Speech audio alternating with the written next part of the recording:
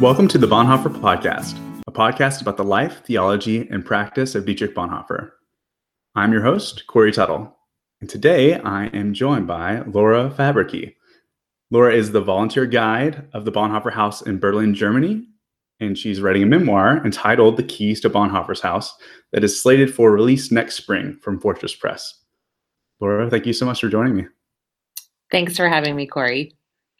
Yeah, I'm glad to. I've been looking forward to this for a while. You know, going to the Bonhoeffer House is kind of on the bucket list. So to be able to kind of connect with someone over there and kind of hear your story as well, it's just been I've been looking forward to this one. Terrific. Awesome. Well, how we usually do this is sort of get to know you first, and then maybe we can jump into kind of your story, your memoir that you're writing, anything else that you want to include Sure. about the Bonhoeffer House. So we'll start there. How did you become interested in Bonhoeffer? Well, I think like many people, I was, raised in the church. I'm quite confident that my parents had copies of Bonhoeffer's The Cost of Discipleship and Life Together on their bookshelves. I don't think I ever heard him referred to in a sermon, but I was sort of just vaguely familiar with him. It was when I was in college that I learned a little. I attended Wheaton College, and I had a lot of professors who referred to Dietrich Bonhoeffer definitely in with a lot of regard. And then there was a fellow student of mine. I studied political philosophy there, and a fellow student who we shared a lot of classes together. And he started researching Bonhoeffer for a thesis, for a sort of a senior thesis project. And I write about him just briefly in my memoir, but he and I were kind of working on two different projects, and but Bonhoeffer was really kind of turning his life upside down. And that was sort of the first time that I realized that there was something about Bonhoeffer's story that was pretty unique, but I didn't kind of get the bug, if that makes sense. Like I was kind of watching this friend really deeply engaged with Dietrich's thought. Of course, part of my interest in learning about Bonhoeffer, though, started when we learned that our family would be moving to Berlin. And that was in, I guess it was the fall of 2015. Might have even been a little bit before that. And so my husband is a U.S. Foreign Service officer, and it was just his next assignment. So we've actually done several tours in the Middle East, and we had been posted in Washington. So he was working at the Maine State Department. And then he got his next assignment, which was to Berlin. And so he knew he would be studying German. And I was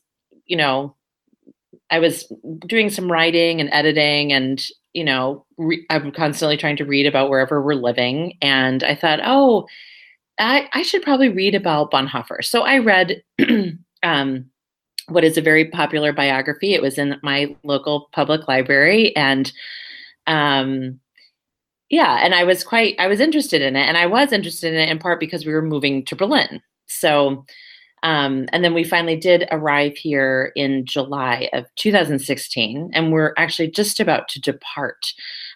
We are headed on our next assignment. So in just a few weeks, we'll be packing up here. And I will say that Bonhoeffer's life became to me much less abstracted. It became this like a really concrete human living thing when we actually arrived here and started setting up our life here.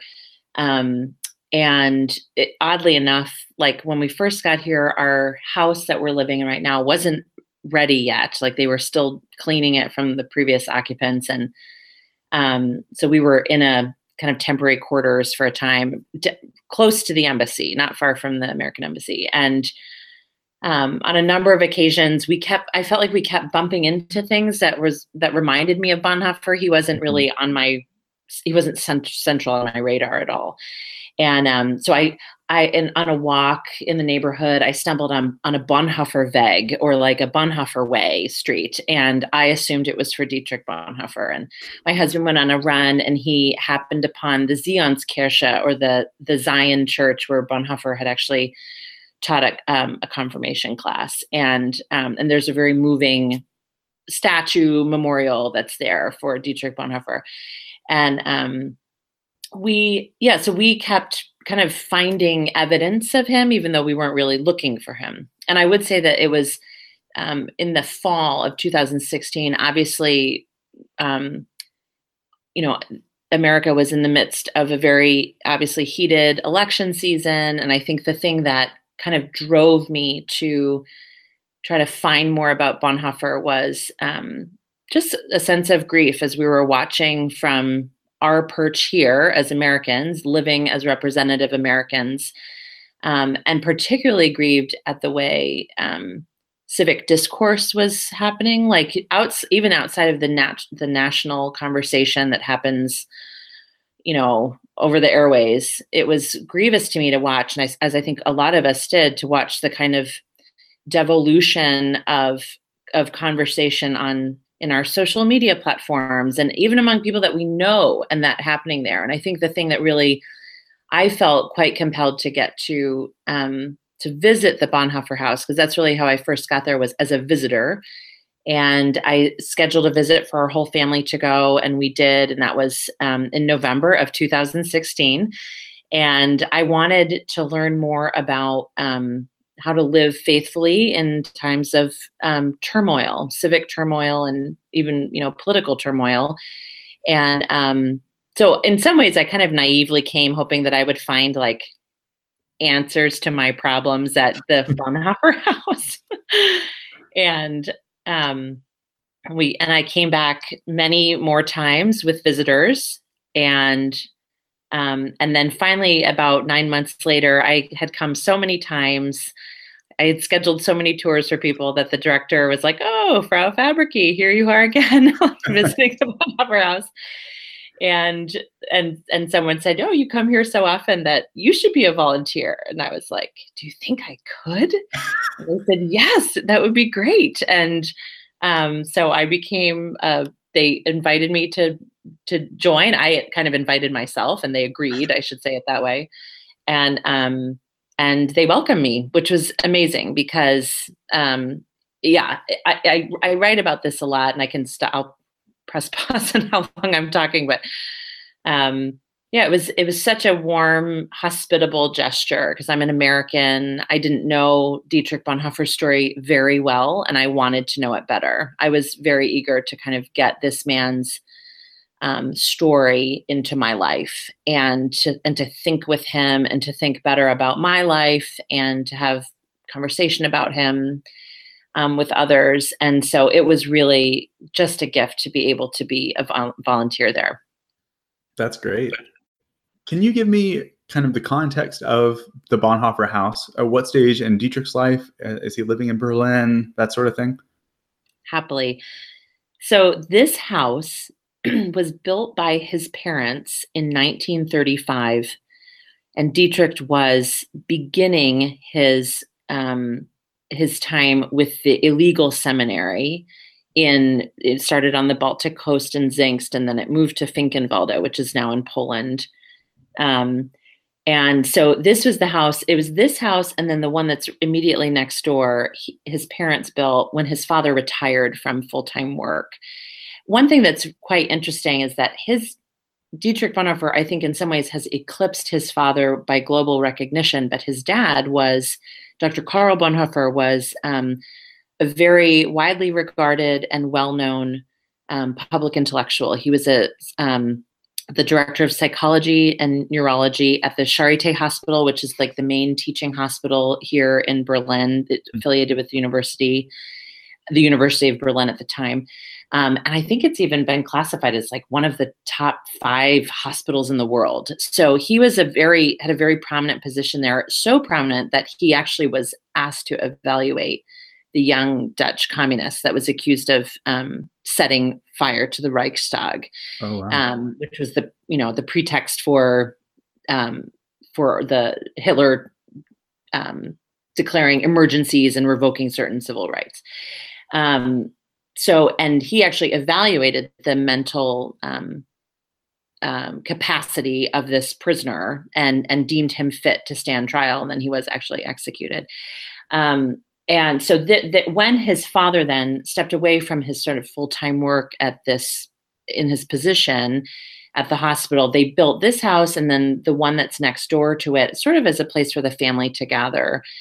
So it's not the house that Dietrich was raised in, but that house is not too far away. It's in a pretty, it's not in the same neighborhood exactly, but it's not too far away. But it was Dietrich's sort of adult Berlin residence during his very itinerant adulthood, but it was really the place that he came home to. And he had a room that was devoted to him. Which has been sort of recreated into the place that we visit during a visit. Yeah, that's what I was going to ask you is like, okay, so it's been, 80, 90 years. What is it like in there? Like, what is a tour like? Is it just like, here's the Bonhoeffer house, have a look around, or do you kind of walk through the story? What does that look like? Yeah, I think actually a typical tour would just, typically it's just private people who will email the Bonhoeffer house and ask if they can visit. It is a residence still. And it's owned by the church, by the Lutheran church here, the state church. And the director actually lives in that house. So we don't go everywhere. And it's also not intended to be a museum. It is actually set up to be a place that people can give honor to Dietrich Bonhoeffer, but then also learn about him in such a way that they'll engage with him personally, like think about their own lives and reflect. So a typical tour would be, we start in a conference room that's been set up. So two of the rooms that were part of the original plan of the house, the footprint of the house, were collapsed into one, removing one of the walls. And there's a large conference table in there. And then there are panels of photos, almost like scrapbook pages that have been blown up, of family photos or photos from that era. And all of these panels try to depict different themes about Dietrich's life. So a lot of family shots, but then also pictures of, like, the very first panel has a map of Berlin in 1935 and just setting the scene, showing you prominent places, like significant places around the city. So the Zionskirche is identified there. You'll see Pastor Martin Niemöller's church, which is the Dahlem Church, St. Anne's in Berlin-Dahlem, is identified there. Tegel military prison where he was held. You'd see a bunch of these different places. And then pictures of Dietrich, like all throughout his life, and other key people that were part of his life, and the Confessing Church, which is the church that, the portion of the church that stood against the German Christians, those who identified, who were affiliated with or sympathetic to Nazi ideas.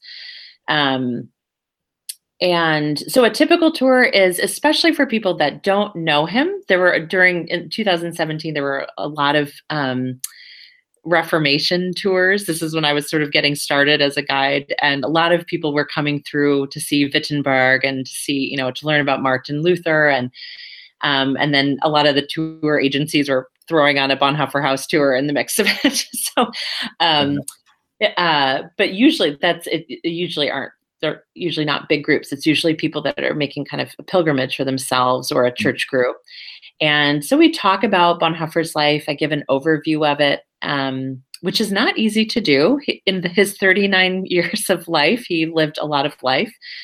And then when the tour is done, we try to have a dialogue there if we can, if it's not too big of a group.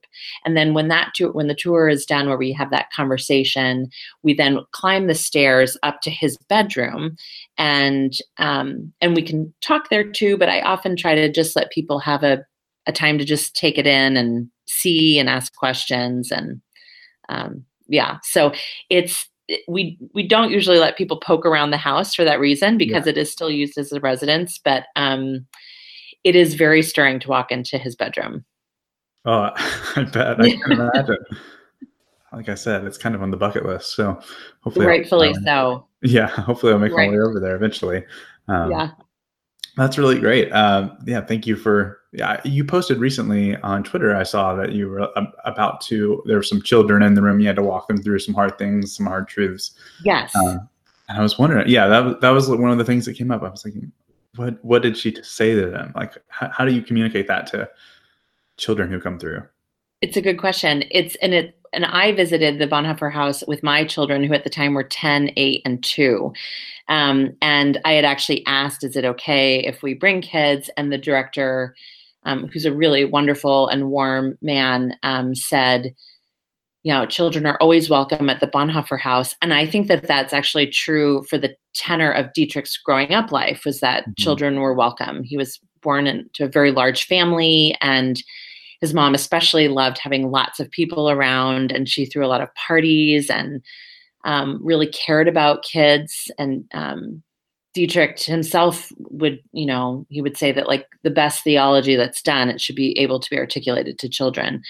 And so it is difficult to talk about the Nazis. It's difficult to talk about what happened. And what you also get a sense of is how much in Dietrich's own life as a child, how many difficulties he faced. One of his brothers was killed in the First World War when he was young. It would have been in 1918.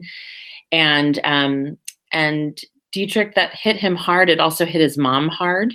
So it's a place that is, even though that event didn't happen in this particular home, it happened in his family life. And I think it is always important for us to remember that we are having difficult civic and political conversations always within earshot of our children. And so to be able to talk about it is actually really important. To do it obviously in a way that doesn't scare children, but to tell them, like, no, there are times that require us to have courage to do the right thing. And it's not always easy, and it's sometimes quite scary. And people have to, in some ways you feel like you're fighting monsters sometimes. Mm-hmm. And I think kids get it. I think kids get it a lot. So I have had a couple of times when there have been children on tours, and of course they're horrified to learn at the end that Dietrich is put to death by the Nazis. But it's so important for them to hear his story. Yeah. Wow. That's great. Let's jump into your memoir. Yeah. You've been here I've been over there for a couple of years now, about to head back, and you're writing this memoir about your time at the Bonhoeffer House. And so how has that shaped you, and what can we learn from that? I guess. No, absolutely. I mean, I wrote this book in part as just a way for me to remember the experience and to remember what I've learned. And I had a lot of people say, oh, I'm probably not going to get to visit you there and to see this place. So people were quite enthusiastic when I said I was going to write about it. And I really wanted to capture especially what I learned as an American and what I learned from my German counterparts. Because I think that that's probably the biggest thing for me, was living here and interacting all the time with Germans just in my day-to-day life. I really did get a sense of how easy it is to interpret Dietrich with an American lens. And I'm not claiming to have bridged the divide. It's more like I can see how we tend to narrate him in certain ways that I've been able to see better who he was here, from especially learning from my German counterparts. And obviously I have had to, everything that I've learned, I've had to do in English, reading English language biographies. I am not fluent in German. My Deutsch is schlecht, and and tends to be more related to like grocery store items than to like theology or biography. But yeah, I wanted to write to kind of remember these precious years and to remember what I learned there, and also to highlight the Bonhoeffer House. I think the thing that for me that I wanted to do was to use the house as a lens. I wanted to think about Bonhoeffer as a human being, as a man who lived in a house. And a house is sort of the place where families come together, where there's relationship.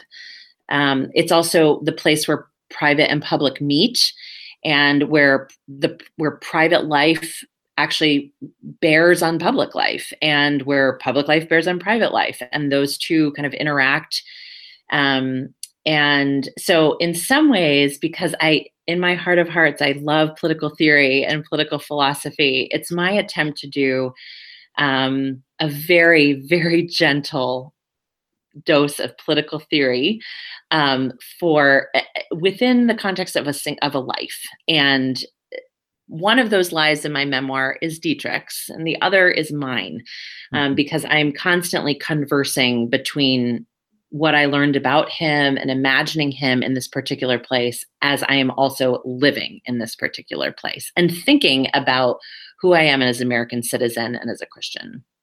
That's so great. I think that is one of the great joys of reading Dietrich is he's he's timeless. I mean, really, Yeah. you read it and you think of the things that he was writing about and who he was writing to and the situations he was dealing with. And they're not remotely like ours, really. But I can still read it and I can think about his context and think what that meant for him. But it can also really, really be convicting and guiding and, kind of spiritually renewing as well. Completely. Yes. Great. Yeah. I think one thing that is interesting, if I can tell you a little bit of the history of the house. Yeah, that'd be great. What's interesting about it is, and this again goes back to the American lens, we as Americans, it's easy for us. I don't want to speak for everyone, but I'll say as an American, it was easy for me to think about World War II in very black and white ways. Like, we are the good guys and the Nazis were the bad guys. And in some ways that's not wrong. But what we tend to not narrate is what happens after the war. What happened after the war in Germany. Mm-hmm. And I think one of the things that I found most surprising, and I think a lot of visitors do too, is that very few people talked about what had happened during the Nazi era and during the Holocaust.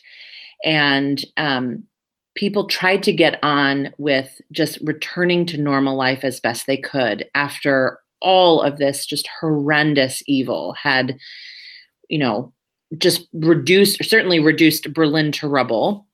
But also that the Nazis had effectively decimated Jewish life here in the city as well. And the Bonhoeffer family, I think, really typifies it. One is that the kind of like, it's insane what happened after the war. So within the Bonhoeffer family, Dietrich was put to death. His brother Klaus was as well. His brother-in-law, Hans von Danani and Rüdiger Schleicher, were all 4 men within this one family were put to death by the Nazis. And it's not proper to say that they were executed, because that actually gives the Nazis legal legitimacy. You could say that they were murdered. I tend to reserve that word for Holocaust victims, so I tend to say that they were put to death. And so none of these men, though, were given, there were very few people that looked at them with regard. They were really kind of ambiguous traitors in the minds of many Germans. And it really took almost an entire generation before people started talking about what had happened. And part of what brought that to bear was the viewing of a television series. I think Meryl Streep actually starred in it. It was called The Holocaust. And it was broadcast in West Germany, I think in 1977 or 1978. And families watched it. It was widely watched. And a lot of children who saw that turned to ask their parents, what did you do? What happened? And that is really when you start to see the beginning of a public reckoning of what had happened in that era. It wasn't until the late 70s and early 80s. Otherwise, it had basically been treated with silence. So the Bonhoeffer House was inaugurated in 1987, which was the 750th anniversary of the city of Berlin's founding. And it was the vision of Eberhard Bethge, who was Dietrich's best friend and very close companion through his days, as much as he could be.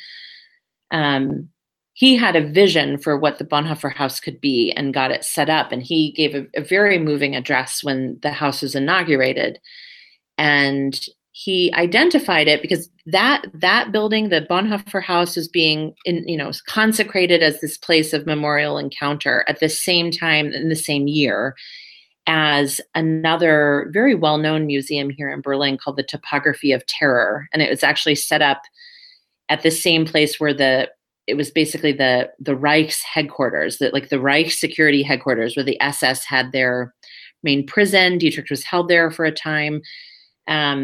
And Eberhard said that place where that museum is now represents strong centers of power.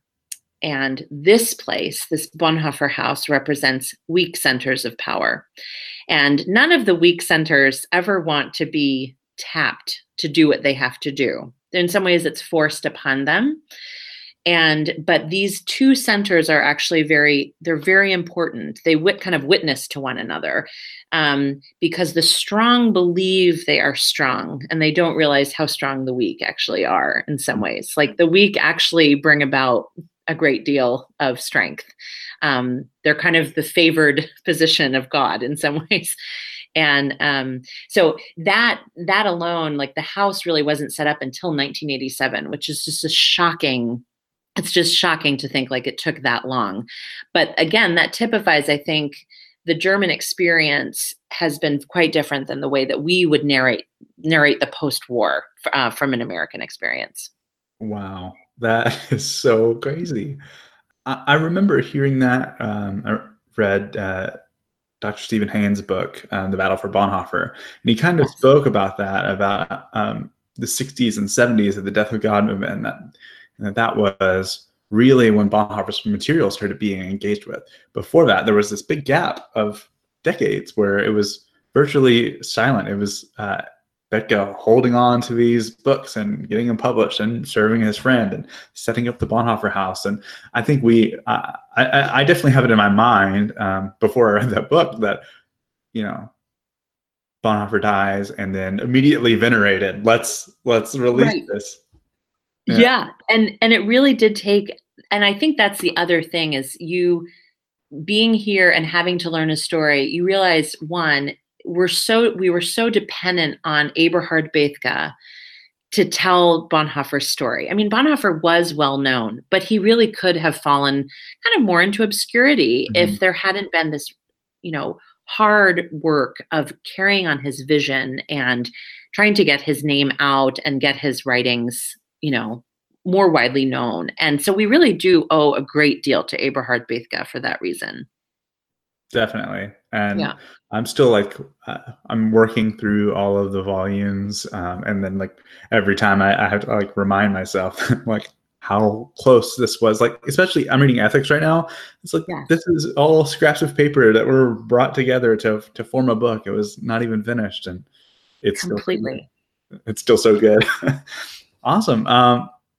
Well, yeah, that's really what I wanted to ask you about.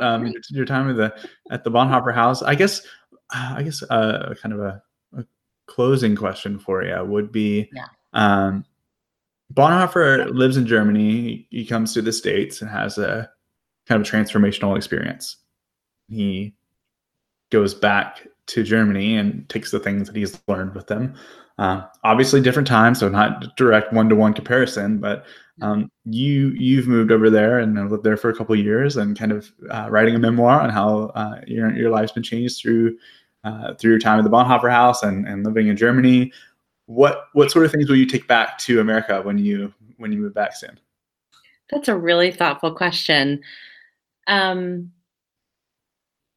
think for me, it really did deepen my sense of how much Bonhoeffer cherished relationship, having lived here. And it's been obviously it's been a very fruitful place for me to live, to learn more about him. And I think leaving here, I will certainly carry Bonhoeffer's thoughts with me, and these precious memories. And I think it's also been, it's been a good exercise for me to kind of learn about someone locally and to really sink my teeth into them a bit. And I don't know if I'll find someone quite like Dietrich Bonhoeffer at our next assignment. um, but I think you pairing it that way, like that he went to the US and came back, and I've come here and I'm going to go somewhere else. I think it just really shows the way God works. We, those of us who identify as Christians, who belong to the church, the body of Christ, we really need one another, and we need nourishment. Like Bonhoeffer really needed the nourishment that he got at the Abyssinian Baptist Church. He really needed songs. He needed hope. He needed all of those things. And the people who were working in the confessing church and in the resistance here, they needed those resources. They needed to learn from other believers. And I think because we've lived cross-culturally so many times, I think that's something I've already known and experienced. And it's just reconfirmed that is still true. We still need one another. Like we don't know, so many different people live so many different places. And it's so important for us to keep reaching out, even when things feel tricky. And I think that's actually what I see in Bonhoeffer is he was tapped for his role in the conspiracy because he was so gifted in friendship and so gifted in reaching out to people, especially across boundaries. So he had already cultivated relationships with people in England and was quite gifted in engaging with people in the ecumenical movement. And his brother-in-law, Hans von Dohnanyi, saw that and thought, hey, this could actually work for us. His ability to make friends might actually be something that we could put to use as part of our larger conspiracy. And it wasn't only he was a heroic figure, obviously, and quite courageous, but he was also a friend. He was someone who maintained relationships. And I don't think we think of that as being all that powerful, but I think it is. Oh, totally. Yeah. Him like reading letters and papers. He's just in prison, and all he's doing is just writing letters and papers to the people that he's lived among and been transformed by. Exactly. I think that's such a great lesson. I'm looking forward to most as I continue to study Dietrich, how much, because everyone tells me, and I'm still researching, but learning how he was changed in his time in America. I see that there's this, the world opens up quite a bit. Yes. For him, he sees these African Americans who are being oppressed and enjoy going to church with them, and then enjoying himself immensely in that process. And yes, he saw things there that really did change him for the long haul. Yes, and which is, I mean, what an amazing legacy, even from the American standpoint of what nourished him was the groups of people that nourished him most were exactly the people that the Nazis were trying to stamp out here, right? Like it's just uncanny, that kind of connection. Yeah, and then that's the connection to weakness and power again. Completely. Yes. Yeah, completely. There. Yeah. Well, I do hope you get a chance to visit the Bonhoeffer House. I'm sorry I won't be there to give you a tour, but there are plenty of other volunteer guides, and they're all completely capable of introducing Dietrich Bonhoeffer to you and engaging your questions. And I hope many people get a chance to visit. It's a really special place. Yeah, I hope so as well. I can't wait. I'm sure I will be over there probably fairly soon. We'll make it happen.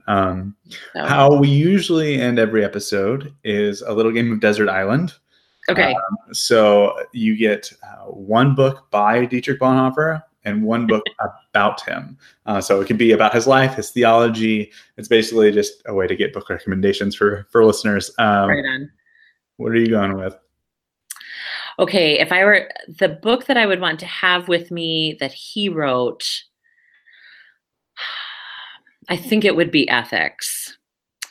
And then the book about him,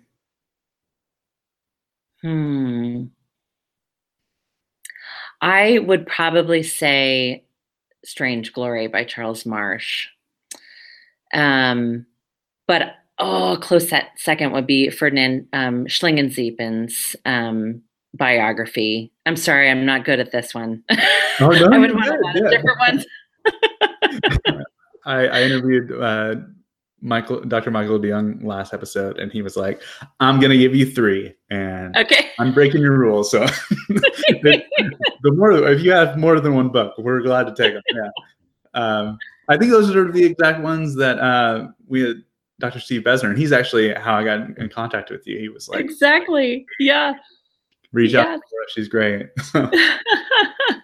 Yeah, and we had actually had some dialogue on Twitter. He had sent me a note when he saw my Christianity Today review of Stephen Haynes's book, and it's great.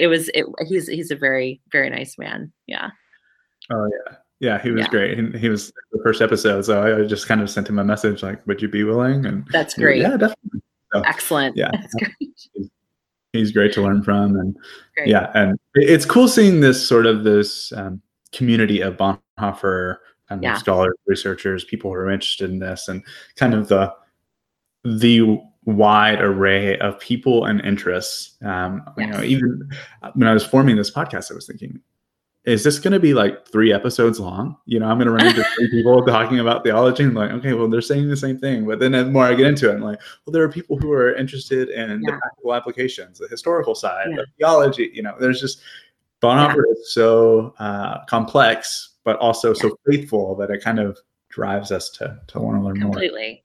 And I think that's the thing, that when you visit the house, as I did as a visitor many times, I always kind of got a different taste of him from whoever was guiding, because people have different interests. So I tend to focus on sort of the civic Bonhoeffer, and I'm very interested in his relationships.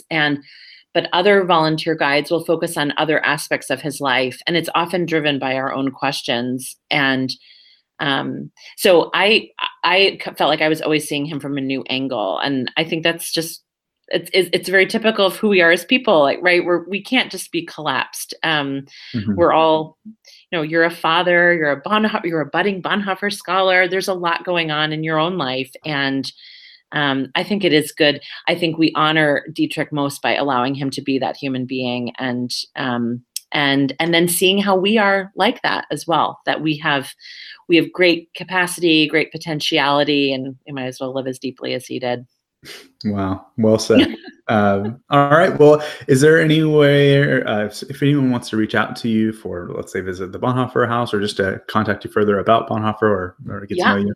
I would just Google the Bonhoeffer house, and you'll see there's German instructions, but then there's also an English kind of mirror website, and you can find contact information there to email the house and request a visit. You can always reach me. I am LM Fabrycky on Twitter. I am on Facebook as well. I think it's Laura Fabrycky there.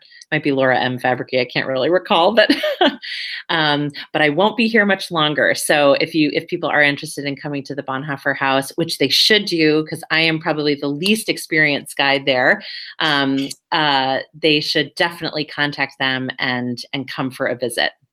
Awesome. Well, I will also put that stuff in kind of the show notes. So if anyone is looking for those links, just check the notes and it'll be awesome. In there. Perfect. Cool. Awesome. Good. Well, thank you so much for joining me. I really enjoyed this, and it's been great to get to know you. You too, Corey. Thanks. Yeah, and do please keep in touch. Yeah, for sure. Okay, good. Thank you so much for listening to this episode of the Bonhoeffer podcast, and thank you to Laura Fabrycky for coming on. Be on the lookout for her memoir entitled The Keys to Bonhoeffer's House, which is due out next spring. If you are interested in knowing more about the Bonhoeffer House or have questions for Laura, feel free to reach out to her at LM Fabrycky on Twitter. We should be back in June with another great episode. Really excited for our next guest as well. I'll give you some more information about that later. Until then, as always, thank you for listening.